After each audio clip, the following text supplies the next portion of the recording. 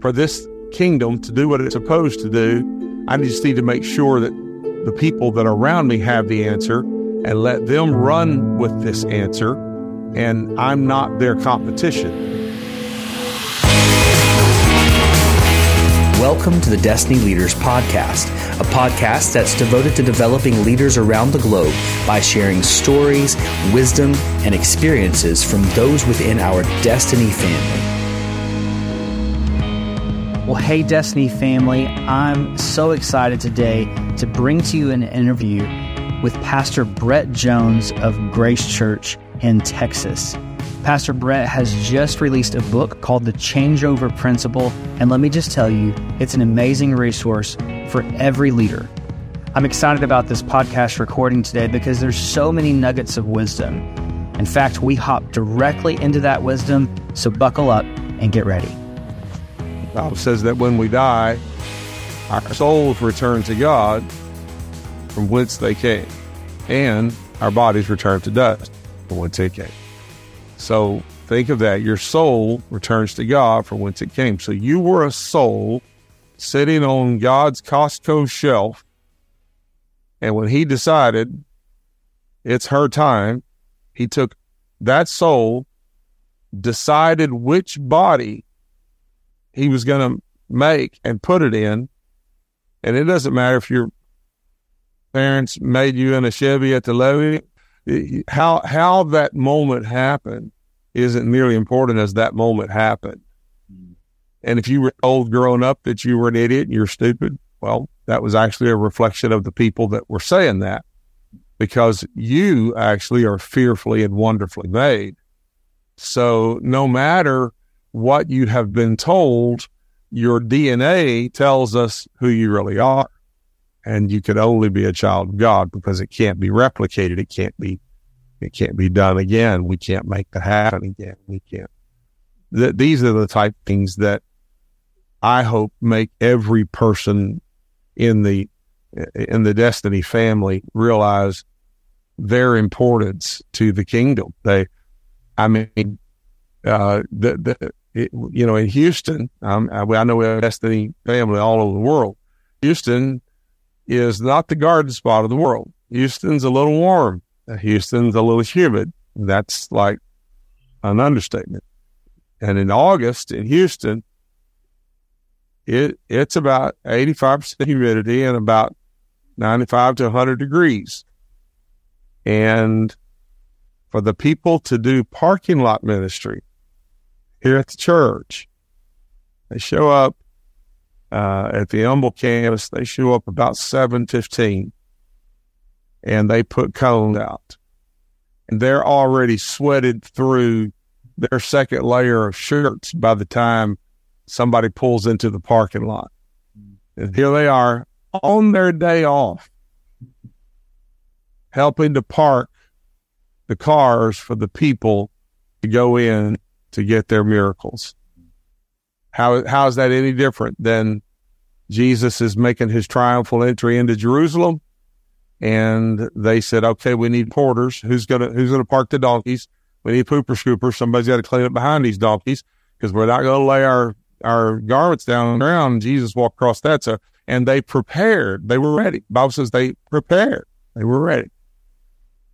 I don't think God's going to give us the people that we say we want until we show God that we're willing to take care of them. We're ready. We did prepare, that it had happened. That's why I think Destiny has such a wide-ranging group of members that do all sorts of things. It's not just a pastor's fellowship. It is a ministry fellowship that serves the whole body.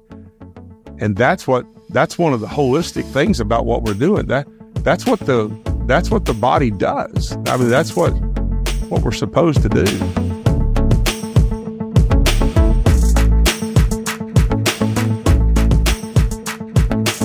I do want to get into your book, The Changeover Principle, which is a really, really great resource for anyone listening today. And, in the book, you actually mentioned some of your family and your family's background. And so for most people who are listening today are going to know you or know of you. and know of the great church that Grace Church is there in Humble, Texas, and the surrounding communities. But give us a little bit of background on yourself, on maybe your ministry family, and just tell us a little bit about yourself. Sure. My grandfather, Ira Jones, jumped on a freight train in the early 1930s and rode down during the Depression from Paris, Texas to Houston to find a job. And he and my grandmother would eventually, over the next few, they'd already had some children, so add another 10 years to that, they'd ended with 13 kids. My dad was the middle one. My grandfather came down here in Houston, heard a guy at work talk about a sermon, actually met the preacher, Brother Lambert, Charles Lambert, and Gospel Truth Assembly, Gospel Truth Church, I think.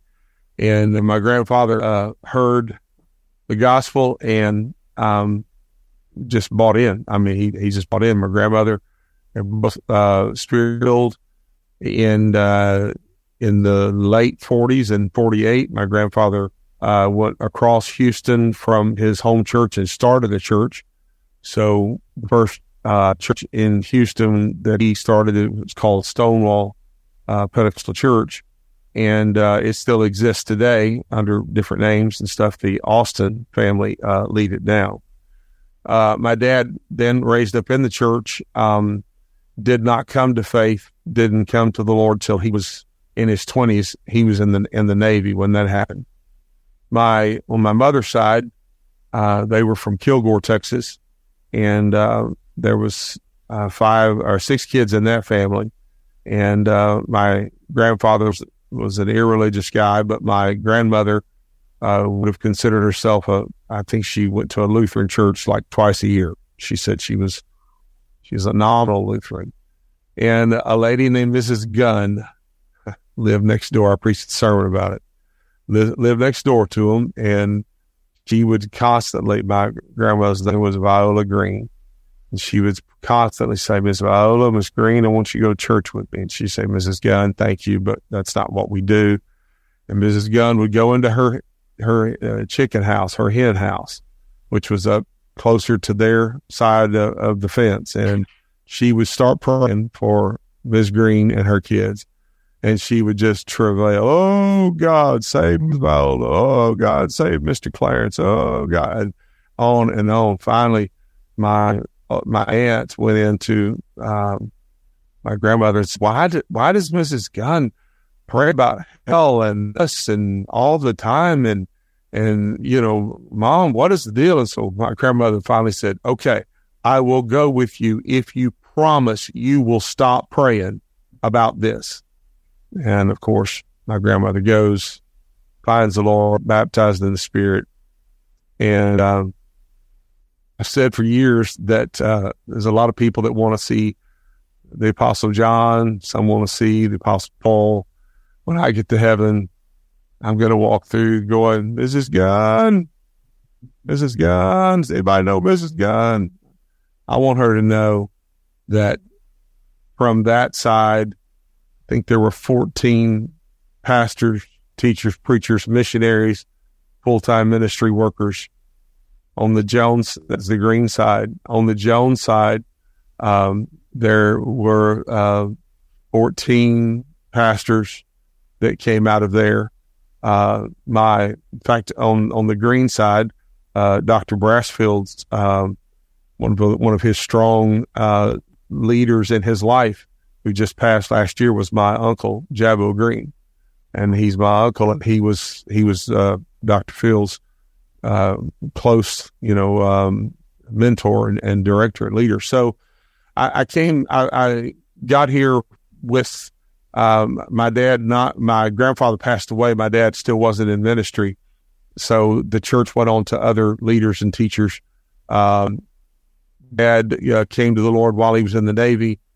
My mother had been a church girl pretty much all of her life, and came back to Houston, and they married, and they went on Bible school and started traveling Bible school. And then went down to South Texas, Aransas Pass, Texas, and pastored there for a couple of years. And then they moved up to Houston, and a very, very small group of people wanted to start a church on the north end of Houston. And 58 years ago, my parents started with just a little handful and started a church, and started on a road called Mount Houston Road. It's funny, people that weren't from here, they'd go, "Oh, Mount Houston is one of the mountains in Houston." Yeah, Houston's got, Houston's like 30 feet above, sea level. So the only mountain we had here was a crawdad. But the church started there on Mount Houston Road, and in the early 80s, I left, or late 70s, I left and started traveling, preaching, got married, and in the mid 80s, my dad asked me if I would come back and serve with him at the church, and that started a partnership at the church. Church voted us in as though there were no pastor, and that started a partnership at the church that I've been here now as pastor for 38 years. And after I had been here 10 years, I asked my brother Scott to come back and to join me to work with me, not my assistant, but just co-pastor, work with me side by side. I told him, don't do what I do. Come do what you do. I'm not overworked, underplanned. Because this man he's a unbelievable logistics and planner. So for 27 years, I guess it was just 37 years for me. So 27 years, my brother and I have worked together side by side, pastoring. And from that, we've had multiple grace spurts and times and growth patterns, and moved the congregation, moved buildings, built a couple of buildings. And now we have 4 campuses, 4 churches here in the Houston area. And God has been unbelievably faithful to us and to our family. Still got all kinds of cousins, and all my uncles have passed, but got a lot of cousins and nieces and nephews that are in ministry. And this is just what we do. We just know that it's our great blessing in life to get to serve the Lord, serve the church, and be around people like Dr. Brassfield and Destiny. It's just one of the great, great blessings. And that's kind of a nutshell of who we are. And praise God for all he's done through your family, through the church there. Such an incredible impact, not just in the Houston area, and not just in Texas, but around the nation, and I'm sure around the world as well. So very thankful for Mrs. Gunn and her. Yeah, that's the truth. I preached, it's been probably a year ago that I preached, and at the end of the sermon, I was using it, Mrs. Gunn, and somebody got a hold of that, and I ended up hearing, I walked into a place of business 2 hours north of Houston. When they found out who I was, they said, and it's just been about 3 or 4 weeks since I'd preached it. Are you the guy looking for Mrs. Gunn? I said, well, yeah, not actually here. I think she's probably been in heaven for 100 years, but yeah, I actually am. And there's people that knew her family and knew about her. And so there's been more connections since then, but yeah, we're grateful. And you know what's amazing on this, Pastor Amos, is there's a ton of Mrs. Gunns in the kingdom of God. Probably a lot of them listening to me right now that wonder, do I matter? Do I count? Does anybody even know what I did find out about Mrs. Gunn since then? Of the emotional battles that they fought, of how her husband was so rough, and her family talked about her mental health, how she struggled. But that praying woman prayed in what turned into be a family that has produced so many different ministries.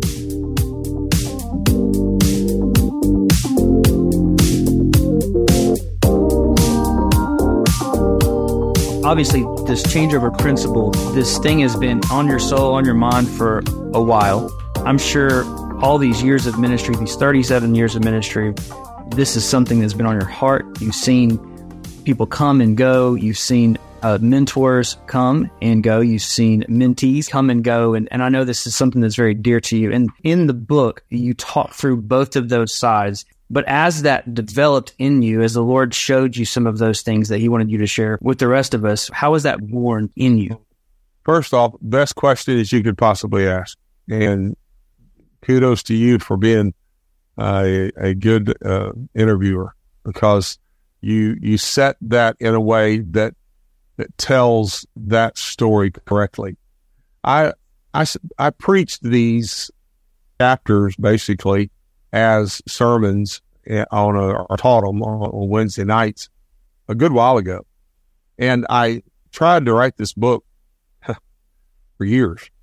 And honestly, we just get so foggy and my brain would just, but then it'd be clear as a bell and I'd get cranked up again. And now I know. It took me forever to figure it out. Now I know. I've now lived the full circle. And I don't think the Lord wanted that book out half-baked. Whenever I open that book, I'm telling you how I came to my dad in the beginning to say, Dad, I believe I'm called to ministry.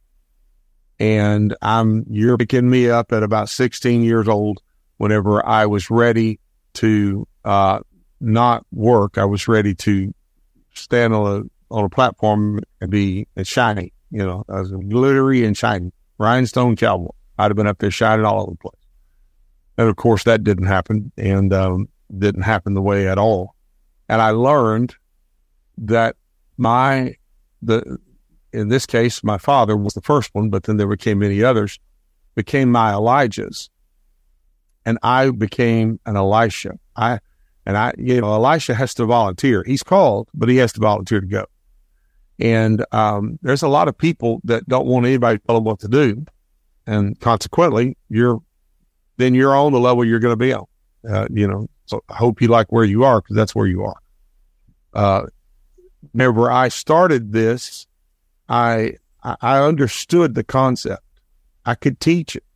I understood from the fundamentals of 1, 2, 3, this is how it works. I've now lived to the point that I know what it is to come on the stage, to work with an Elijah side by side for years. Years. That's a plural, years.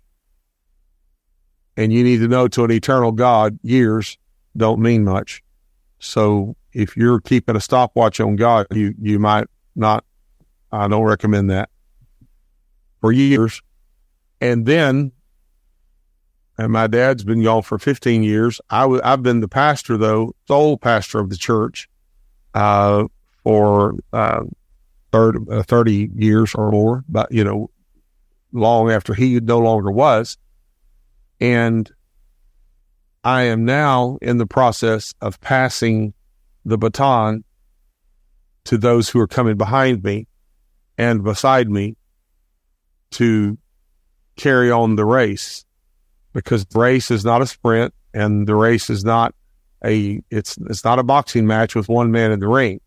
This race is a team, and it's all of us together, and we each have different legs of the race to run, and we have to run them you can't run them out of season. You have to run them in season, in their time. And it took me this long to be able to authoritatively speak to the Elijah portion, because I now know what it is to have the answer, to be able to step up and to do this, but know for this kingdom to do what it's supposed to do, I just need to make sure that the people that are around me have the answer and let them run with this answer, and I'm not their competition. If you're a baseball person, I'm no longer the active member of the game necessarily, although I'm at every game, but I'm a backstop. If you ever played catch with a friend who couldn't throw, it's not fun in a little while, because they keep overthrowing and you're running down the block to get the ball. But if you ever got to go to the field when the team wasn't out there and play with the backstop, didn't matter how crazy of a pitch your friend threw, backstop's going to catch it. I'm able now to get people into ministry who probably haven't trained well enough to keep it in any kind of a strike zone. It's okay. It's okay. I got it. And I've many times I say there won't be anything happen in this service that the Lord and I together and you, that we're not going to be able to work it out. It's going to go good. And if we'll do it right in the good ways, people won't even realize and see that we had a couple of wild things happen in our pitch or this. So if you're baseball, I'm that. I understand now. And I believe I put this in the book. One time I was out in the country and a storm came in and a lightning storm, and it blew out a transformer at the place we were staying. And so we're all sitting in the dark, and the electric crew comes from the company and they pull up. And if you know what a transformer looks like, a transformer is that big steel thing hanging from the pole at the top, and it transforms the power. The electricity above your head has high voltage, and the transformer transforms down to what your house can handle. So the transformer had been hit by lightning, so nothing was coming through it. So they needed to replace a piece that goes on that transformer. And it's two guys. They have a truck. They have a ladder. They looked up and they could see what they needed to do. So we're all, starting to sweat. We're glad they're there. They're going to get their ladder out, go up there and change it. But they don't. They wait. So finally someone went and asked. They said, we called in another crew. And the guy's holding the part in his hand. The part's as long as your arm. It's not very big. It's a circular pattern. You can see there's one up there hanging down on the side of the transformer. And what happens when lightning hits, that thing is there, suppressor, it knocks off to the side so it doesn't blow it up. All you got to do is go put that one on, and we're good to go.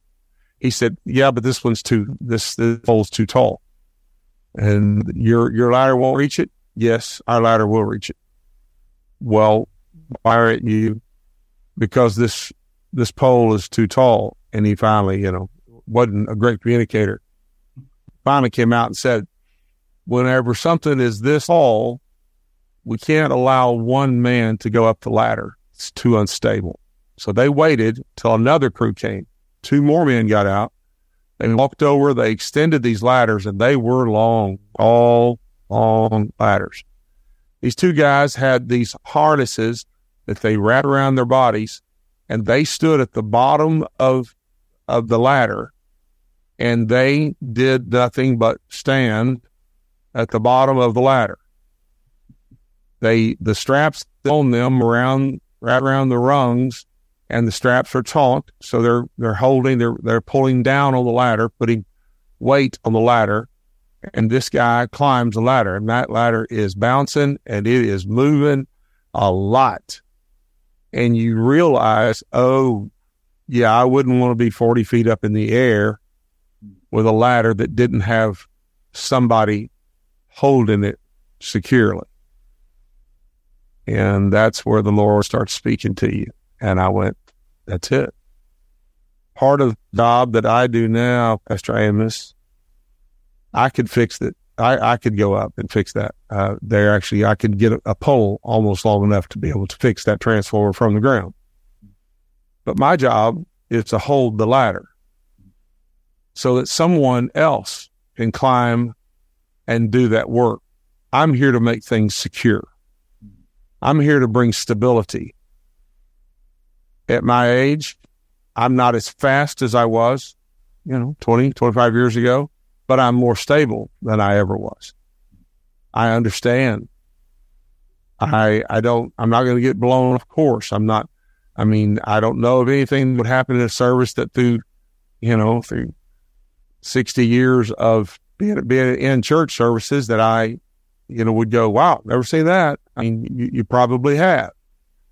But to be able to securely hold the ladder for someone to climb.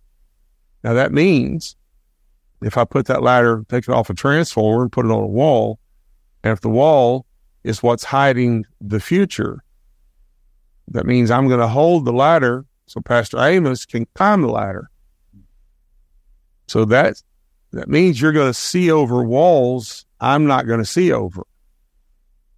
And I need you to be a good communicator to give me the want to continue to stand here and hold your ladder for you to tell me what you see.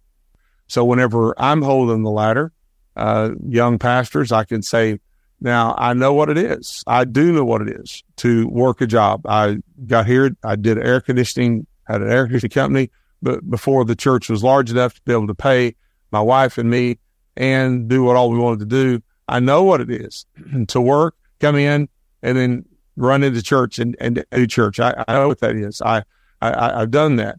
But then I can also say, but then I've seen it when it started growing. And I remember, I can tell you, I've been on the ground now long enough, and I'm able to tell the young pastor, okay, you think it's never going to break, but I'm telling you, about the time you think it's not going to break, if you've done the things that the Lord has put in place and you lay those things out, then it is to break. I remember when we broke the spirit of racism in our church. I was almost 40 years old.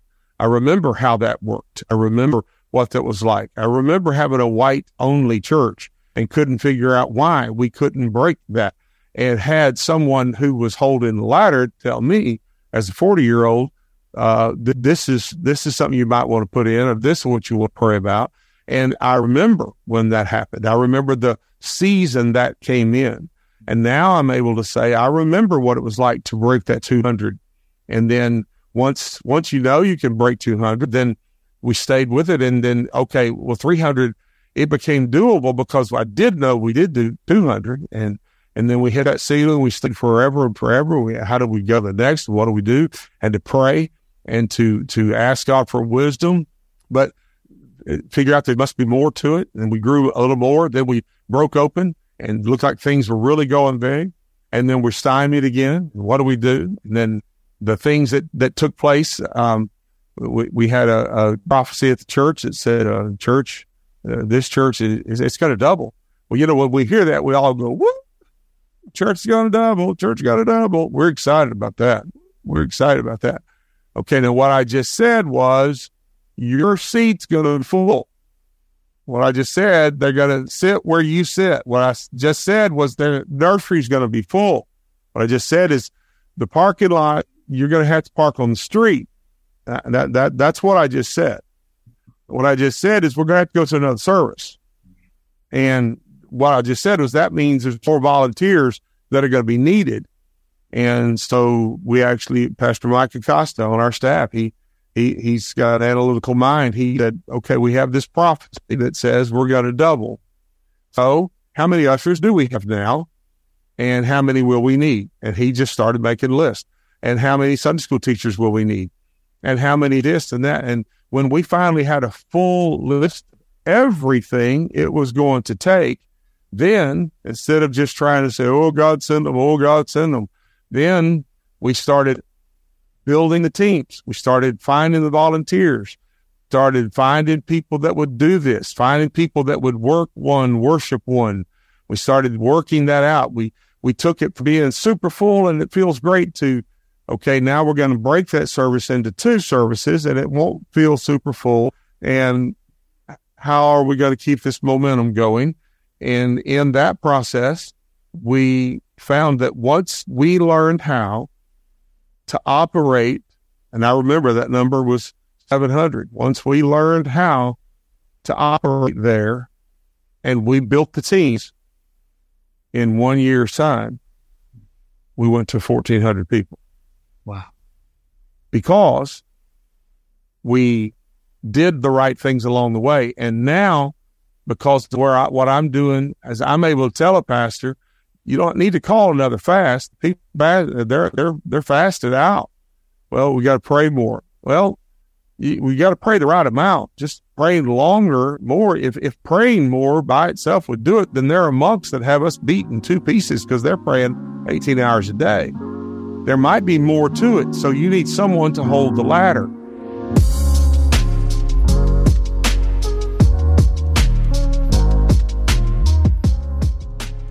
some of this growth and some of the things that we've done, Pastor Amos, it comes down to a few fundamental questions. One of them you have to ask, do I want to be a big part of something that's smaller, or do I want to be a smaller part of something big? Now, big isn't necessarily better. And to church is big for big purposes, that doesn't make any sense. One of our campuses is in Liberty, Texas. To grow a big church in Liberty, Texas, that could be a 300, 400 member church. Because, you know, I always, when I would evangelize travel, they'd go, and they stood up and said, we're going to have a 1,000 soul revival. And I know, there's not 1,000 souls if we count the hogs and the cows for 2 miles around this church, 10 miles probably. Not likely we're going to have 1,000 soul revival if we don't have 1,000 souls to work with. Does that mean that a church that doesn't have 1,000 souls is doing something wrong? No, not at all. What we're going for is a healthy church. And a healthy church is going to reproduce itself. That's right. And it's done in many ways, not just in babies.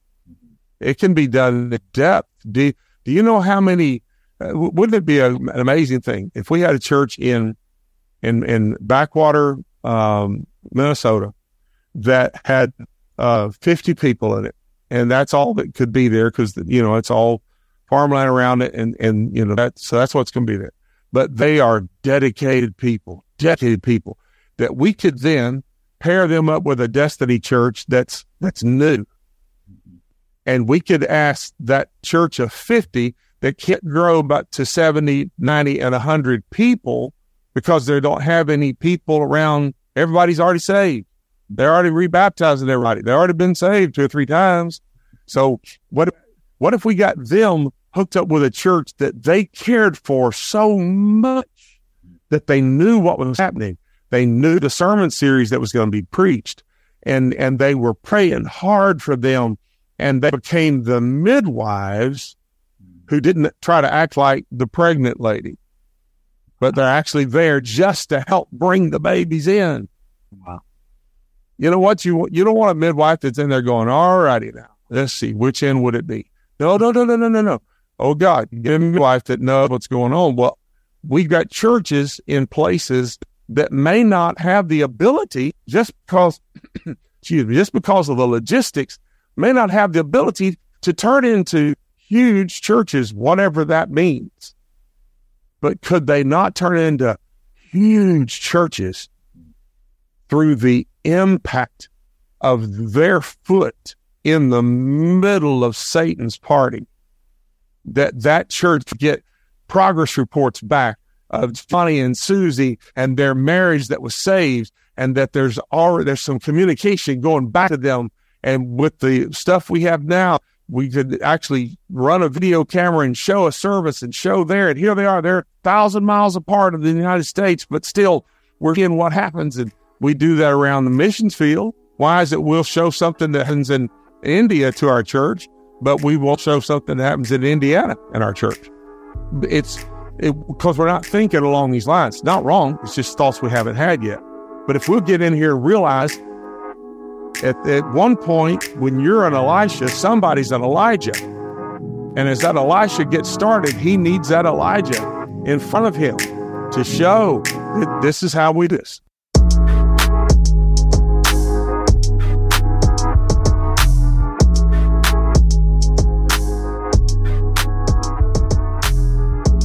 I was thinking about a couple of questions, even as we're talking. You know, you've brought up this Elijah and this Elisha principle, and it occurs to me there are so many different types of people who are listening on the podcast today. Some of them are Elijah. Some of them have been mentoring for a long, long time. Some of them are Elishas, and they've been under mentorship. What I'd like to speak to, probably just this last part, is I think that there are some Elijahs who maybe haven't found their Elisha just yet, and there are probably some Elishas who haven't come across their Elijah. That's right. And so my question for you is, and you've written about this so well in the book, but my question for you is, if that's someone that's listening today, someone who's either an Elijah who doesn't have an Elisha or an Elisha who doesn't have an Elijah, what are some things that they can do? How can they be preparing for that mentorship, or that someone to step in their life to be a mentor to them? Such a wonderful question, and posed so well. And Elijah feels frustrated when they have no one who wants to know what they know. And that's where, especially in this age, if you don't have an Elisha asking questions, if you don't have an Elisha around you that wants to know, the first thing we have to do is get some of your knowledge out of you. It's through writing. And if you say, I'm not good at that, then it's going to be at recording. It's going to be, because everybody can push a record button, and you're going to record these things. There are groups that aren't even necessarily, they're not religious, spiritual type, but they are repositories of knowledge that people have about something. Just go to YouTube and look and see how many people have something they want to teach. Because people will teach about anything. They'll teach about how to do their garage door opener, and how to help you make your garage door opener work with your new Ford. And you know what? I'm glad they do, because I'm out there pushing the button, trying to make it happen. And I'm watching Joe Bob, who I don't know is a good guy or not, but Joe Bob is pointing and showing and doing. And then I'm frustrated because I'm talking to him and he can't hear me. Joe, I'm doing exactly what you're doing. It's not doing it that way. But people so want to teach. This is why stuff like Wikipedia, it's put together, and what reason it works is put together by people who want to contribute. Right. And they're getting paid zippity-doo. They do it just because they want to contribute. They want to be a part. In fact, in Pink's book, it might be the one called Drive, but in it, he talks about people who do something for the passion of, and they do it because they enjoy doing it, and it gives their life meaning. And then the organization that they're doing it for says, wow, you do this so good, let us hire you. And then when they're hired, they don't want to do it. They don't like to do it. It's not fun. Now it's my job. It wasn't my job before. Before it was what I did after my job. It gave me purpose. Sure. And the generation, a huge generation, I wouldn't even know which one to say it is, but I'll tell you, 25 to 40-year-old, somewhere in there, whatever, that's probably two different groups that falls in. They won't know they're using their life for something that matters. So they are cause driven. Give them a cause. Right. We're drilling water wells. I'm in. We're going to drill water wells. Hey, we want you to come run our organization where we drill water wells. Okay, it's a job now. People, I don't want to do it because it's my job. I want to do it because it's my passion. Therefore, if a person has a passion for this stuff, you need to record it. If they can record just audibly, we can do that. You can get that converted into text. Or if you do it with a video, do that. Post it. Let it get posted on YouTube. Things I learned from the first 3 chapters of the book of Jude. And don't expect anybody to watch it because Jude just has 1 chapter and that you showed you don't know about. But put on there what the things that matter to you. You'll get something will pick up on that. If you have the desire and you don't have someone pulling on it, there's something there. So that's the Elijah. You show you have something and you find people who need it. That's the biggest part there. The Elisha, it's just a reverse thing. Find somebody that you watch a couple and he's sweet to her and she's sweet to him. It looks like they're 15, 20, 30 years older than you. And it looks like they aren't axe murderers, and so you introduce yourself, how long have you guys been married? Oh, we've been married 40 years. how did y'all not go to jail in 40 years? I got to get crafty. And then literally, that's how mentor relationships can be born. Because if that couple that's been married a while has been thinking about what they have, and they have that Elijah spirit, they have it on them, the Elishas that say, show me that. Let me see that. Like a card almost, like, what? How did you not give her back that sharp answer, you know? When I'm teaching, sometimes I'll tell the folks, remember how when you were first dating, you know, you ran around, you grabbed the door, opened the door, helped her in, close it. Now you just slow down, getting close to the front door. If you can't get your ignorant leg caught in the door, I'm going to slow down enough for us to get a good parking spot. You can jump now. Yeah. What happened? There you need somebody to teach you, to show you. And the Elijah has something to put out. So don't sit back and seize. Put it out. Put it out. Verbalize it. Put it out in written form. Put it out in digital form. Put it where it can be seen. To show at church. Volunteer for anything at the church. I tell you what, one way we did, we prepared. This church wasn't that big then. Prepared, saved some money, and we said all the single mothers of the church on this Saturday, if you you have to tell us ahead of time what it is. Bring your car. Some of the church are going to be here. They're going to change the oil of your car. Do the preventative maintenance. Just this we'll need to know to get the filters, all that kind of stuff. So then we had guys show up with them that didn't know that's a blinker, that's a hood, that's a tire. They don't know anything. Before the day was done, they know enough about how to change oil. Does that mean they're going to go be a mechanic? No, it wasn't even really about the oil. It was about the relationship. So the Elijah, show it, and the Elisha, go look for it. You find somebody that's doing it. Part of the joy of it is finding it. Is finding that one. On the Elishas, I tell them all the time, it's your responsibility as an Elisha to pursue your Elijah. Not Elijah to go on the phone and say, all right, today I'm going to do something. It's Elisha saying, when's the next time you're going to work on your Mustang? Because I want to be there, because I'm trying to learn about this. Thanks for listening to the Destiny Leaders Podcast. If you would like more information on all things Destiny, please visit destinyleaders.com. Let's do something great together.